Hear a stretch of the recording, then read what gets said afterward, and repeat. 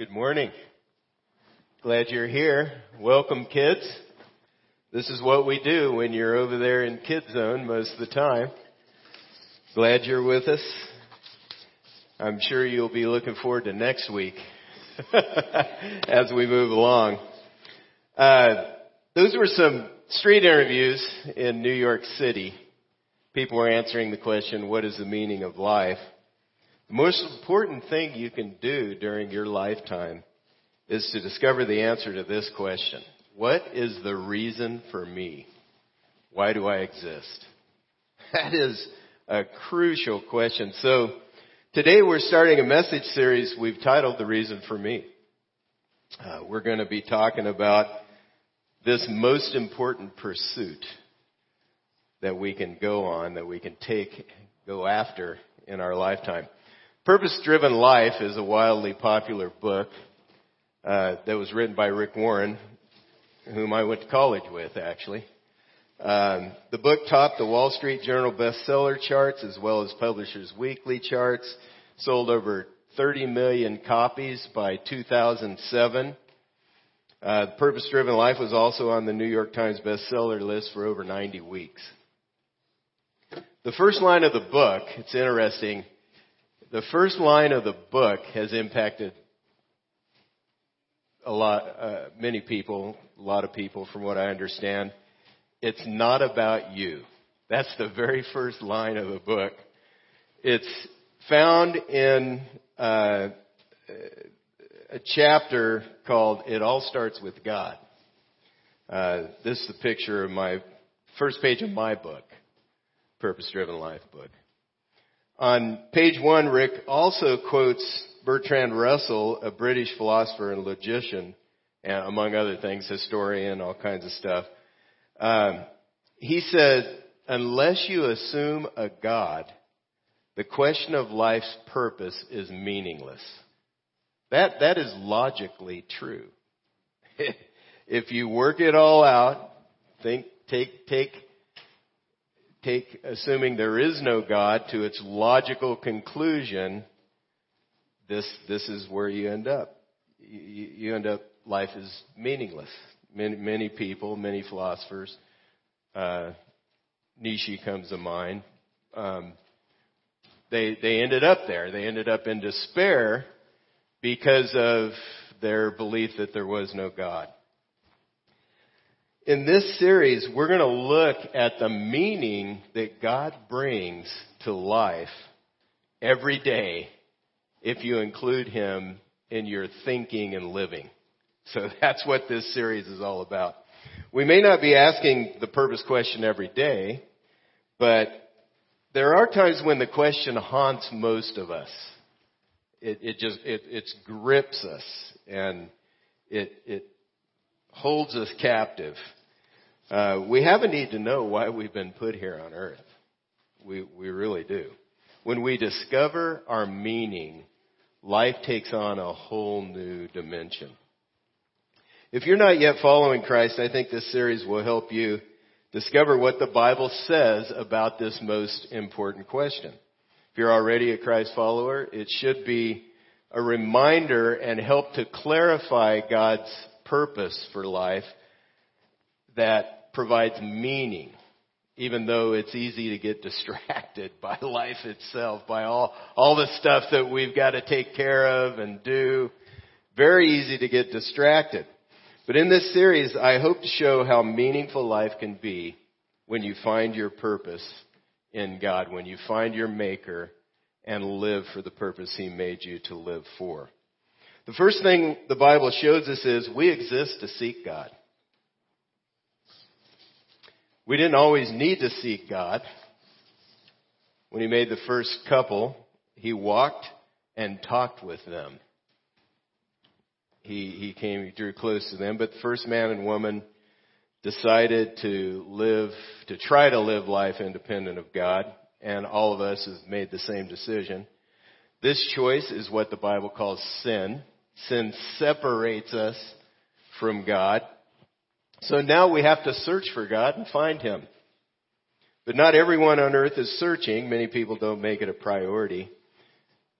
But one reason I exist, ever since the first man and woman made their decision to separate from God, the first reason I exist is to find God. Here's a picture from Psalm 53:2. It says, God's looking down. This is the picture. God's looking at what's going on in the world. And it says, He looks down from heaven on the children of man to see if there are any who understand, who seek after God. This is what God's hoping to find. People who are seeking Him, who are seeking to know Him. The next verse in that passage says that all people have fallen away. In our native condition, we don't seek God. We're trying to figure life out without Him. This theme is found throughout the entire Bible. King David was a king of Israel who was considered a man after God's own heart. He sought God and found Him and then set out to live for Him. Like you and I, he certainly wasn't perfect. His flaws are right there as you read his story in the Bible. But he did know some things about seeking and finding God, and he had an incredibly strong faith. During his reign as king, he became incredibly wealthy, very powerful, very wealthy. Since he loved God and wanted to honor Him, he asked the Lord if He could build a temple for Him that His people could worship in. Until this time, God's people worshiped in a tent. It was called the tabernacle, and this is a picture of a rendition of what it would have looked like. This is the tabernacle, and this represented God's house, God's presence on the earth. It's pretty cool. But David lived in a palace, and so he's thinking, well, I live in a palace. I should make a glorious temple for God. And God told him he wouldn't be the one to make it, but his son Solomon would be the one to build the temple. And at the end of David's reign, and at the end of his life, when he was giving a charge to his son Solomon, who was beginning his reign, we see the priorities of a man after God's own heart. Look at 1 Chronicles 28:9. And you, Solomon, my son, know the God of your father and serve Him with a whole heart and with a willing mind. For the Lord searches all hearts and understands every plan and thought. If you seek Him, He will be found by you. But if you forsake Him, He will cast you off forever. Now, here's some good news. If we seek God, we will find Him. That is very good news. That is incredibly good news. The first step in finding God is seeking Him. In a chilling dose of reality, however, David makes it clear that God honors our choice to either seek Him or forsake Him. The Bible says that God gives us life. We only get one life, and He wants us to seek Him and find Him during our lifetime. However, God allows you and I to choose whether to seek Him or not. He is not going to force you and I to pursue knowing Him, finding Him, knowing Him. God allows you and I to choose whether or not to seek Him, and then He honors the decision we make throughout eternity. This is the picture you see in the Bible. This is what the Bible says. This life is the only chance you have to seek God and find Him. If you seek Him in this life and decide to give your life back to Him, He draws close, reveals Himself to you, and you have the opportunity to continue in a friendship that lasts on through eternity. If you forsake Him or choose not to seek Him, you're separated from Him for eternity based on the choice you made in this life. This is the picture you see in Scripture. This is what it says. This is why seeking and knowing God is the most important pursuit of your lifetime.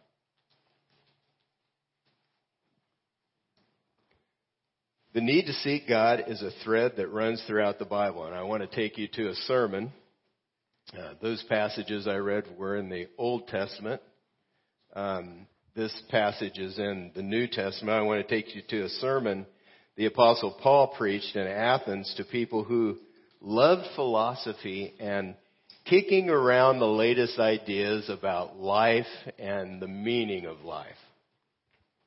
In the Areopagus in Athens, where he was speaking, they had an altar to the unknown God just to make sure that they had all their bases covered. That was important to them, so they had this altar. Here's one of the things he taught in that sermon, Acts 17:26 through 27. And he made from one man every nation of mankind to live on the face of the earth, having determined allotted periods and the boundaries of their dwelling place, that they should seek God and perhaps feel their way toward him and find him. Yet he is actually not far from each one of us. What you learn in this passage is that God put us on this planet. He put us in a specific place. He determined the boundaries of our dwelling place. He gave us the address where we live. And it's no accident that you were born in the part of the world you were born in. It's no accident that you live where you do right now. God put us in the world. We settle in. We might enjoy the scenery of the place where we live. Has it been breathtaking, the view of the mountain this past week when it's clear? I love that. I love specific things about life in Southern California. You know, you can go to the beach. You can go to, the beach is, I think, that way. The mountains are that way, right? Anyway, you can go to the mountains. You can go to the beach. If you want to, you can. I used to have the energy to do those things. But anyway, I love that. I love the city. I love the pace of life. I love living here. We enjoy the beauty of God's handiwork in our specific location where we live, yet still there's something lacking. There's a void. There's a void we experience in life that has a God shape to it. No one or no thing can fill this void except God. Whenever I think of that, the fact that we have this God-shaped void, I think of this toy. Did you ever play with this toy? I played with kids and grandkids with this toy. But the interesting thing about this toy is it's a part of a toddler's development to learn that certain shapes fit in certain places. And it sort of mirrors what God hopes that we do. He hopes that we seek him and figure out that there's a place in our heart that only he can fill. He wants us to search for him and find him. The way people are, we try to fit all kinds of things into the God void in our heart. The author of a book I'm reading says, we look horizontally for what can only be found vertically. So we look around us.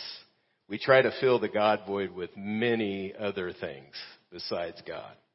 With people, with family or friends or someone of importance we know.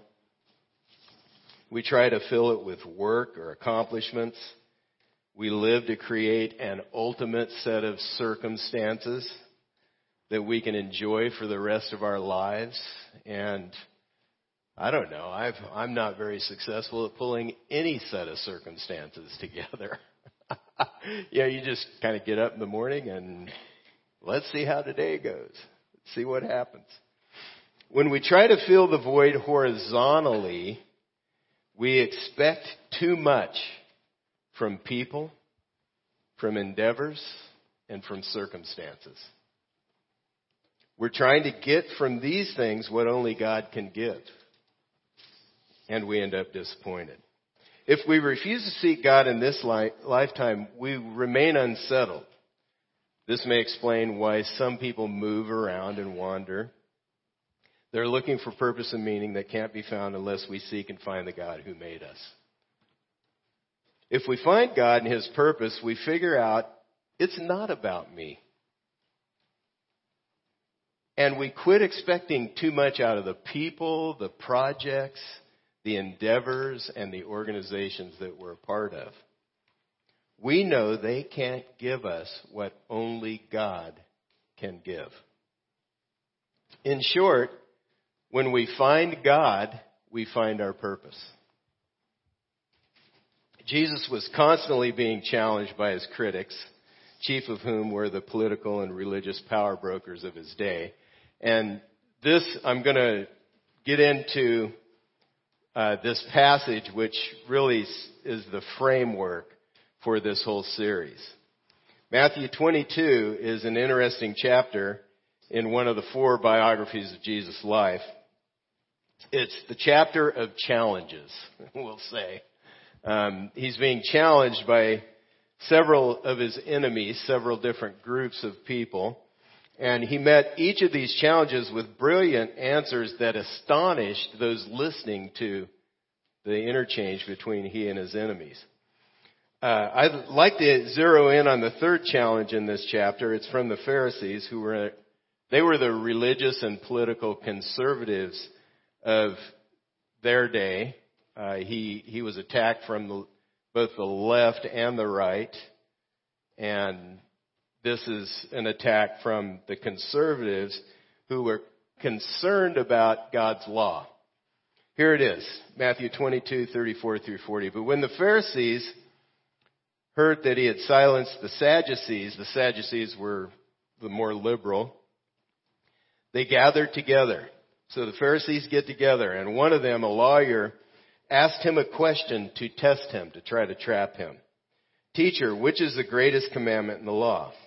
And he said to him, you shall love the Lord your God with all your heart, with all your soul, and with all your mind. This is the great and first commandment, and the second is like it. You shall love your neighbor as yourself. On these 2 commandments depend all the law and prophets. Simply put, Jesus makes our purpose in life very clear. It is to love God, number 1, to love our neighbors as ourselves, number 2. This is both clear and brilliant. Jesus answers his critics and uncovers our great purpose in life.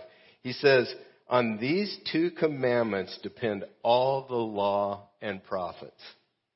Another translation says, all the law and the prophets hang on these 2 commandments. It's like they're 2 pegs, where you have a coat rack with 2 pegs, and you hang one set of commands on this one and one set of commands on this one. Loving God and loving people.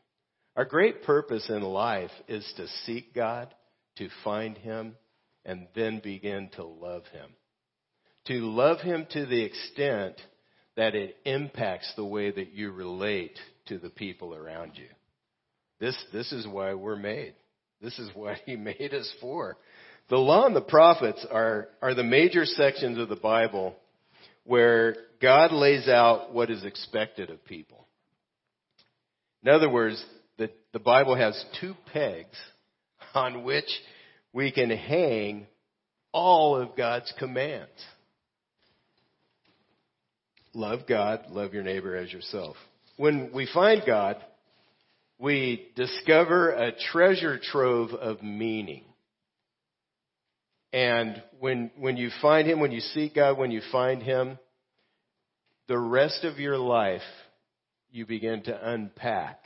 Hopefully, you begin to unpack the treasure that He's given you in relating to Him. We need to keep seeking to know God better and live for His purpose, but that's how you unpack it.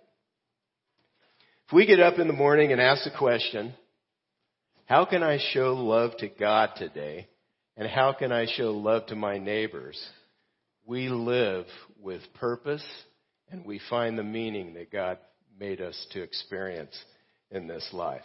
Our neighbors are the people right in front of us. We're going to look at a story in a couple of weeks that show us how to define neighbor. So over the next few weeks, we're going to mine the treasure in these very clear commands that bring all the meaning to life that you and I desire. And I hope this message and this series encourage you to pursue the answer to this most important question. What is the reason for me? Why do I exist? Why should I get up and get out of bed in the morning? What is it that God wants me to focus on and what wants me to do with my life?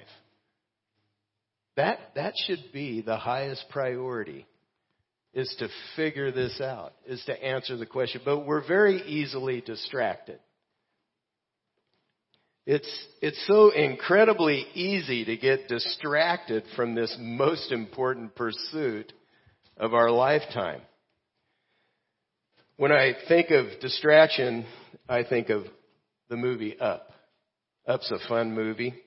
Highlights the tendency to get distracted in life through the character Doug the dog. Doug the dog. Here's a clip I'd like us to watch together.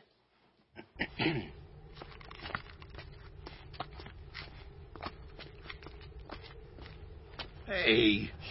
You were talking to a rock. Hey, that one looks like a turtle. Look at that one. That one looks like a dog.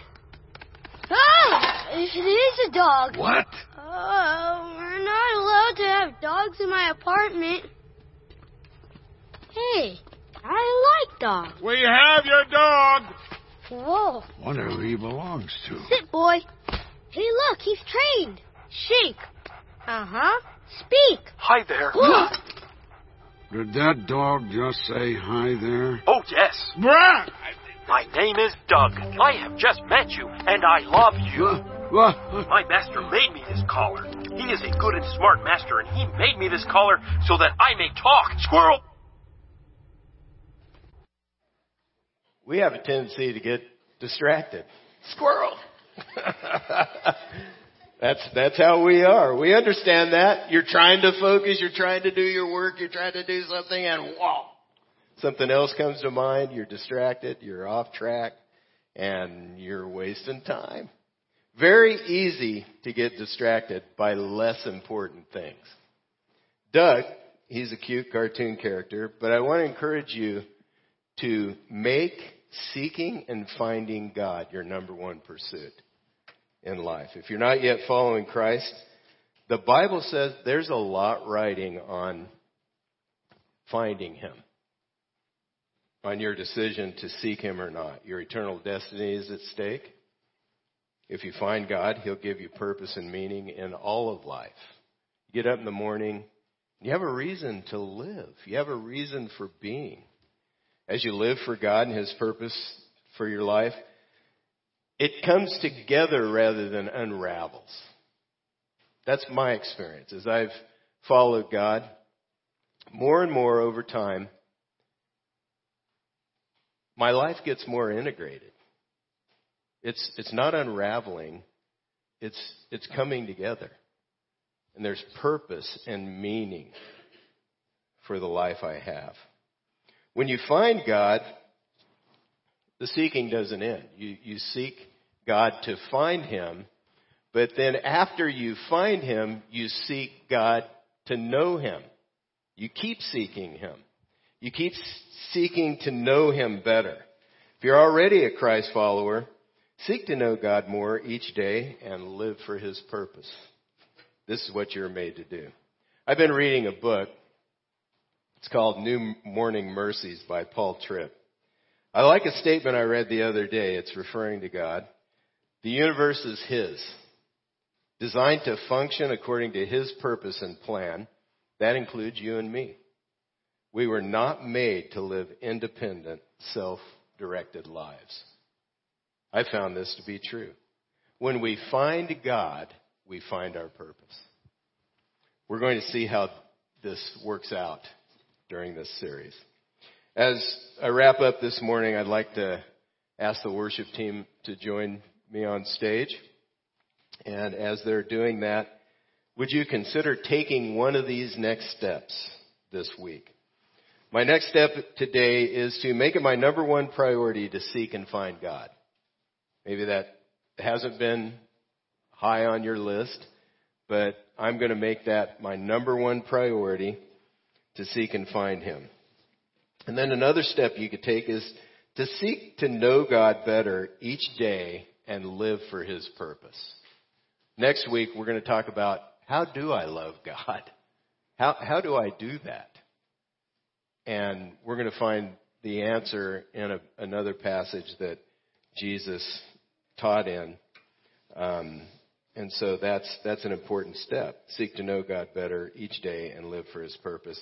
And then finally, attend the rest of this series at Church in the Valley to discover the reason for me, or to be reminded, or to clarify so that we can focus and not be as distracted. Would you pray with me? Father, we thank You so much for Your goodness and kindness to us. Thank You, God, for the grace that You pour out, for giving us the freedom to live our lives the way that we choose. And I pray that, God, You'd put it in our hearts to choose to seek You, to find You, or to know You better as we move along through life. We ask for this help in the name of Jesus Christ. Amen.